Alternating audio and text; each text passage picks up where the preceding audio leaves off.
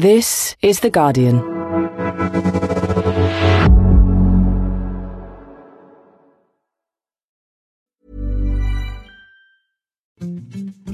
Hallo, wir kennen uns. Hier ist Clark. Was du vielleicht auch kennst. Nur einen Moment nicht aufgepasst und rums auf den Vordermann gedengelt. Gut, wenn man da versichert ist. Noch besser, wenn man mit Clark seine Versicherungen ganz einfach per App managen kann. Eine echte Unterstützung auch im Schadensfall. Denn Clark kümmert sich um die Abwicklung mit deinem Versicherer. Und bei Fragen stehen dir die freundlichen Clark-Versicherungsexperten zur Verfügung. Ganz ohne Wartezeit. Wenn du dich jetzt mit dem Gutscheincode Podcast30 alles großgeschrieben registrierst und deine Versicherungen in Clark hochlädst, erhältst du einen Amazon-Gutschein von bis zu 30 €.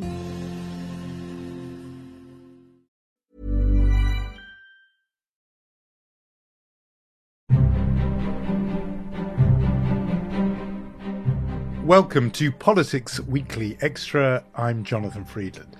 On last week's edition of the podcast, we talked about the most powerful woman in US politics, at least the woman most considered to be the most powerful, Nancy Pelosi, Speaker of the House.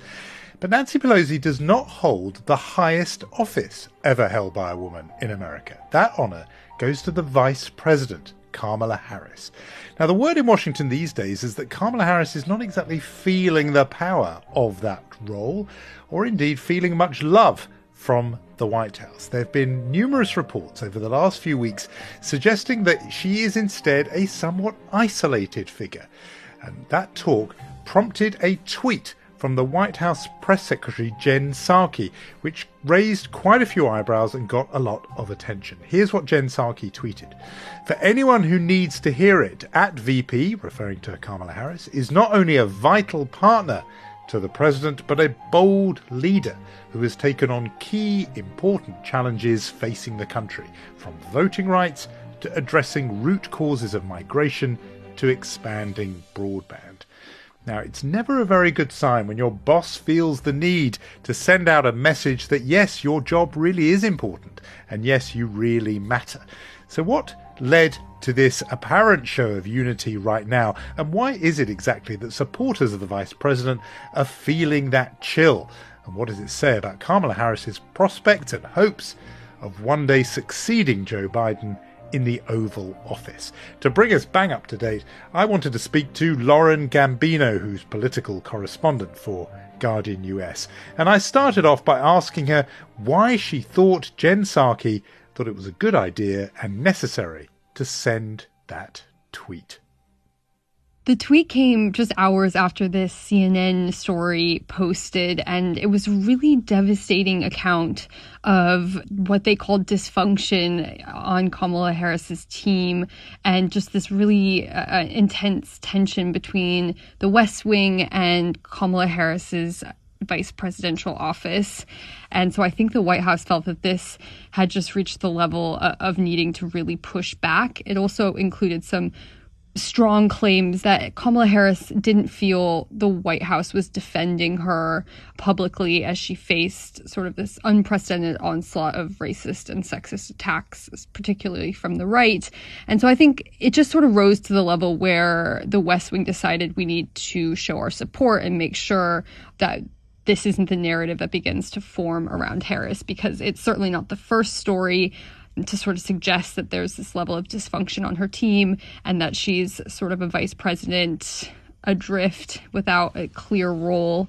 Yeah, no, I'm sure you're right. And the trouble is, whenever you do something like that, is you then kind of legitimate the narrative. Even though you're doing it in order to stop it, you slightly fuel it, because then people think, well, there's no smoke without fire. They wouldn't be doing this tweet unless there was a need to do it. And so has it been effective? Has it worked? Has it quieted the talk of Kamala Harris? Or on the contrary, made more people like you and me right now talk about her? I think that's exactly right, because now, we are talking about it, and it's prompted a whole rush of new reporting around the vice president. And you have her supporters who are going on the record, coming out publicly asking whether the White House has set her up to fail by giving her, a series of really intractable issues to sort of try to make progress on.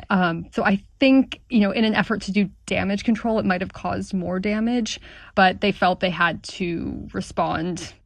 Let's break those things down, because I think that's absolutely right. And the tweet itself, in a way, goes to that, because it mentions these, in Jen Psaki's words, key important challenges facing the country, from voting rights to addressing root causes of migration to expanding broadband. Well, let's just go with the first two. I mean, they are really tricky issues, the voting rights phenomenon. And we maybe explained for our listeners what is actually the problem that she's having to tackle, and how impossible, intractable, to use your word, that problem really is.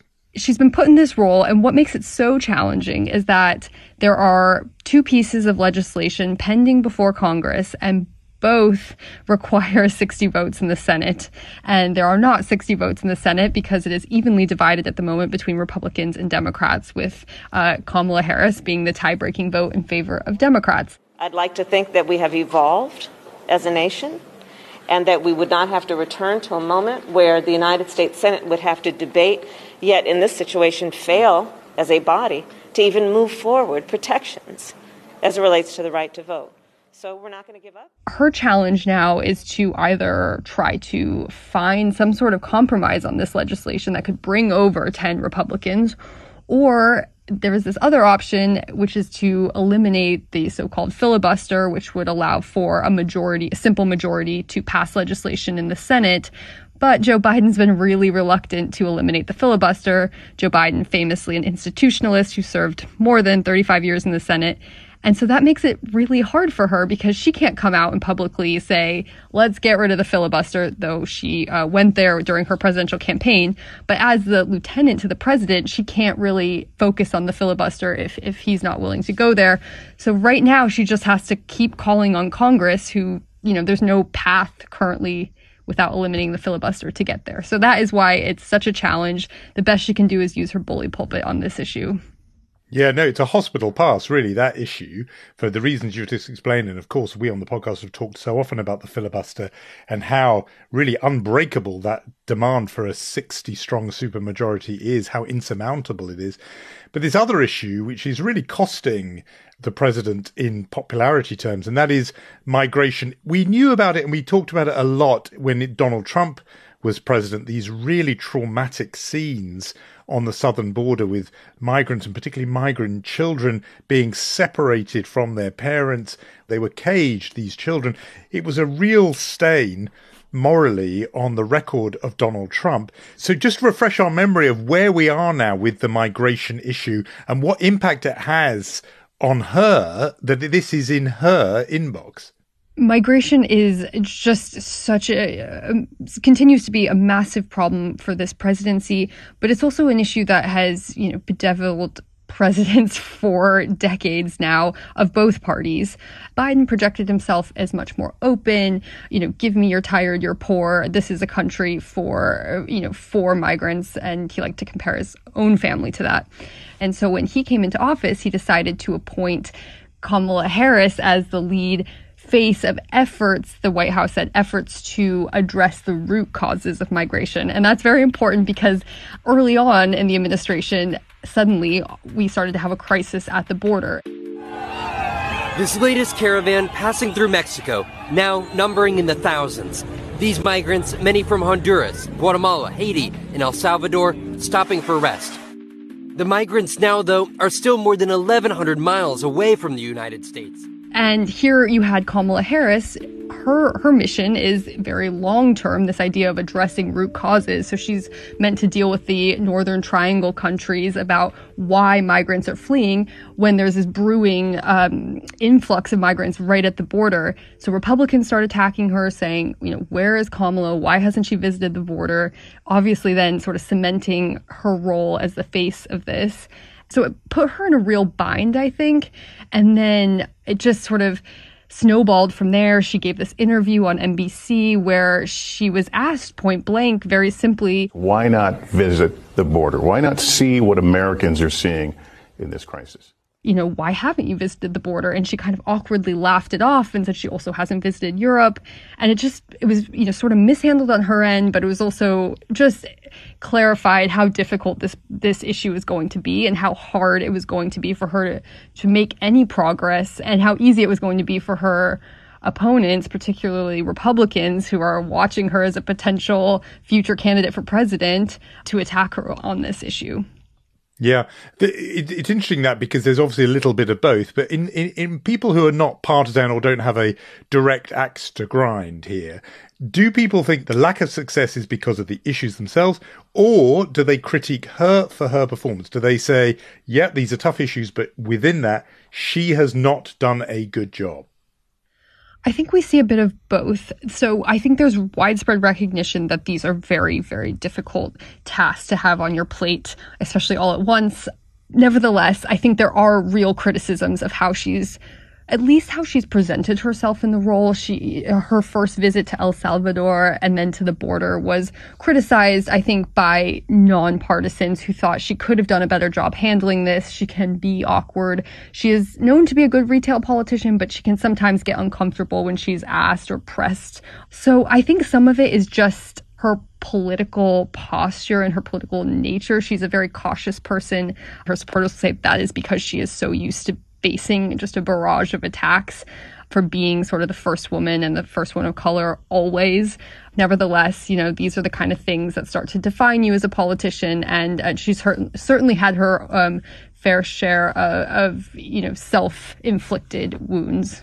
It's very interesting, this point about her being the first woman and the first woman of color in this role, because it could have hurt her in two ways. One is that the expectations and the hopes, in a way, were so high. I remember how emotional a lot of people felt seeing her taking the oath of office on January the 20th this year, the sense that a huge historic moment had arrived, and therefore expectations were so high that in a way people can only be disappointed by reality when they've got such sort of lofty and perhaps almost unrealistic emotional hopes. But on the other hand, of course, there is the obstacles that are presented to a woman of colour. I remember Condoleezza Rice famously said, she knew from early on in her career that she would have to be twice as good.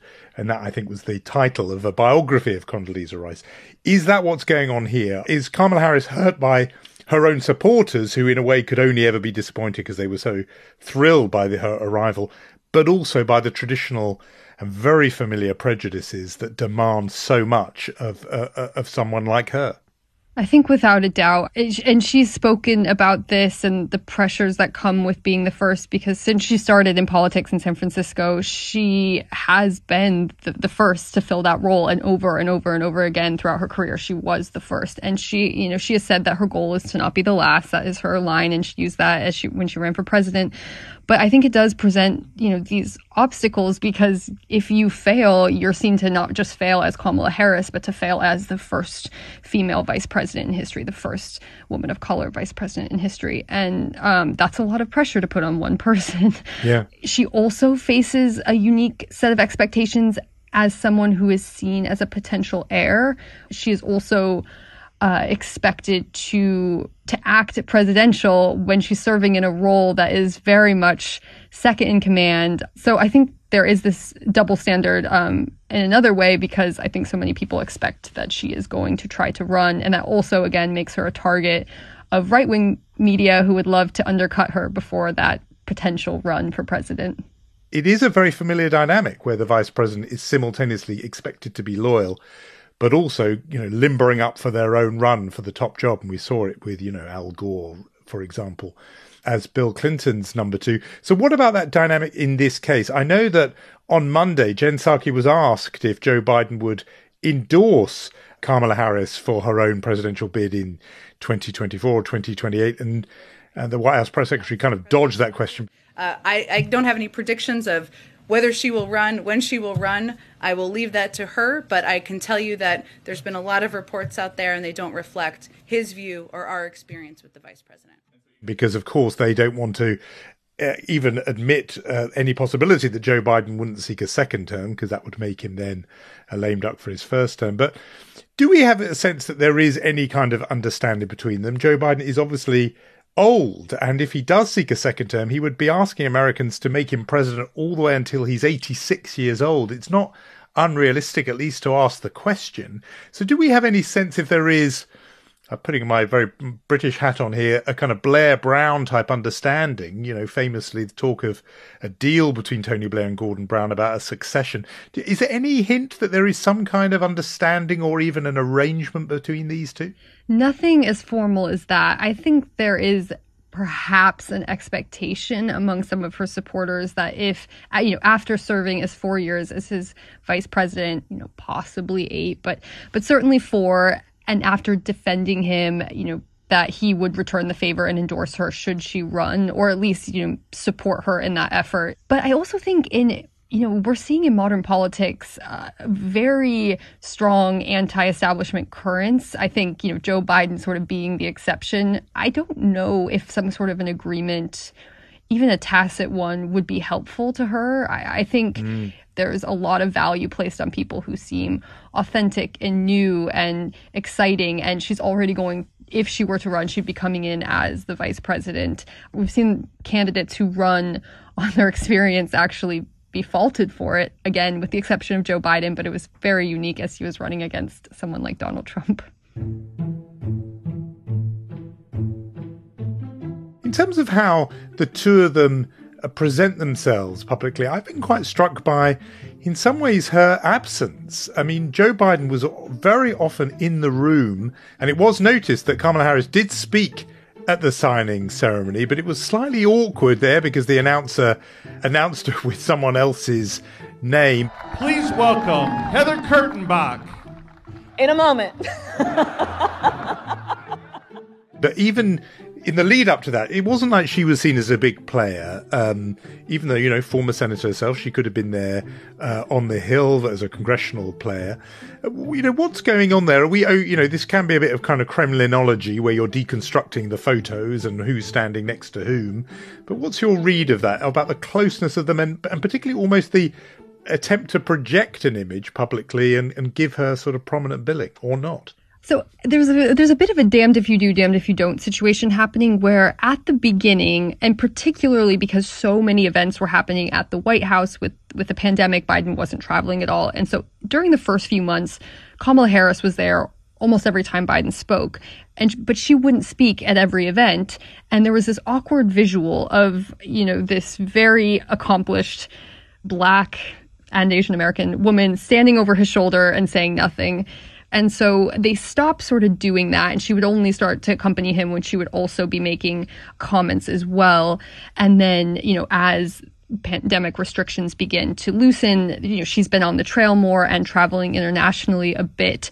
So, for example, during the Afghanistan withdrawal, she was actually on a tour of Southeast Asia. And that was one of the questions. How much did you know about this? Were you aware of it? And she insisted she was the last person in the room when he, made the decision to officially withdraw. But this question has started to take shape around her that she's not present. Yeah. I mean, I suppose the plus side, if you're looking for a silver lining here, this bit of distance she has, I suppose, given that the Biden presidency is not popular at the moment, that maybe there's some value there for her because she is keeping her distance from some failures. And I'm thinking, for example, of the Afghanistan withdrawal, but possibly if he doesn't get Build Back Better, maybe it's not so bad for her to not have her fingerprints on those missteps or even failures as they may be seen by many voters. In the heat of a campaign, it might be useful to say, well, actually, I, wasn't that involved, or I actually advised the president to do this, or, I was out of the country. Imagine if I had been there to call that last senator. So it possibly could give her some cover. When it comes to passing his domestic agenda, he is waded into it and he wants to be involved. He wants to be the one on the phone. He believes he can leverage his relationships there. When he was vice president, Barack Obama gave him that role. That was his job. And that's not something that Harris can really step in and do easily because it's actually an area where Biden has a lot of expertise and a lot of relationships. And I think that's just another example of how it's been really hard for her to carve out her own portfolio and to really sort of make a difference. She's not the ambassador he's sending to Capitol Hill. He's doing that himself. Yeah, no, it's just one of the pile of difficulties that you've made very clear confront her. When we spoke to David Smith a couple of weeks ago about what Joe Biden could do now in order to reverse a trend which seems to be solidifying in terms of his poll numbers and so on, we asked him what he would have to do. So let's put the same question to you about Kamala Harris. I mean, how can she turn things around, do you think? There's a possibility that the public airing of all of these grievances might snap her team into shape, and maybe it will make the White House more aware of her concerns, and they could do more to sort of protect her, defend her, etc. I also think there's going to be a couple opportunities for her to really get out on the trail and shift the narrative, if you will. So Biden is launching this massive cross-country tour to promote his infrastructure bill, and presumably if they pass the other piece of his domestic agenda, he will do the same. And she would be a very high-profile figure that they would send out. So how she does promoting his agenda. And then I also think with the midterms coming up, she could play an interesting role. If she gets used effectively and she is successful on the campaign trail during the midterms, I think that could also really help both boost her public persona, but also maybe improve relations with the wider Democratic Party and, perhaps better set her up for a future run should she want to run again.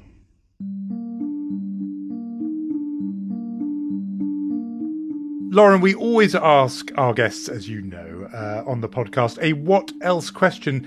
So this one, on Wednesday, the House of Representatives voted to censure Republican Congressman Paul Gosar of Arizona for a video, anime-themed, which depicted the killing of AOC, Democratic Congresswoman Alexandria Ocasio-Cortez, and showed a sword being used against President Joe Biden. This is not about me.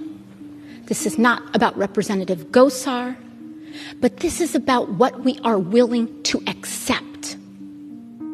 What do you make of how Republicans sort of responded to that? And I'm very struck by the fact that it's running in parallel with the fact that Republicans themselves are looking to take action against the 13 Republicans who voted with the Democrats and with Joe Biden for that bipartisan infrastructure bill. What are the two things side by side tell us about today's Republican Party?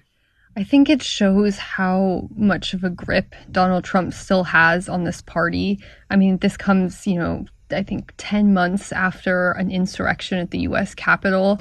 People like Paul Gosar, the insurrection actually happened when Gosar was objecting to the electoral votes from Arizona being given to Joe Biden, who won the state.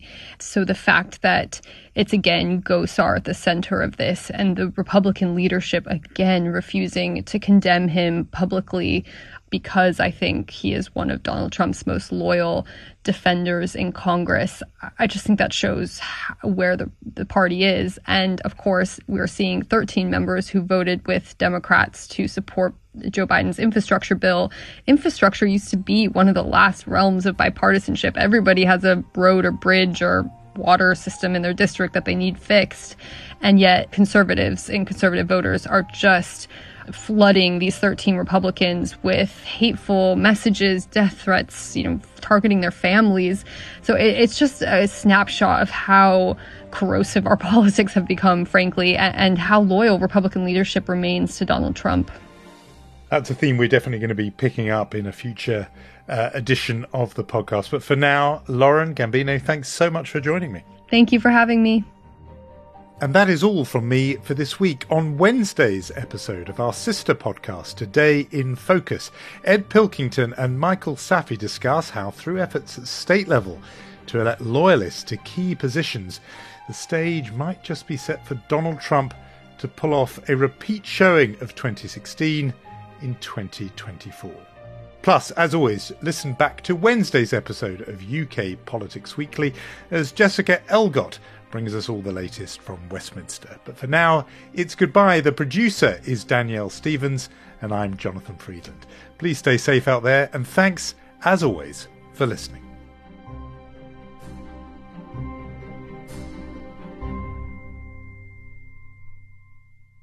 This is The Guardian.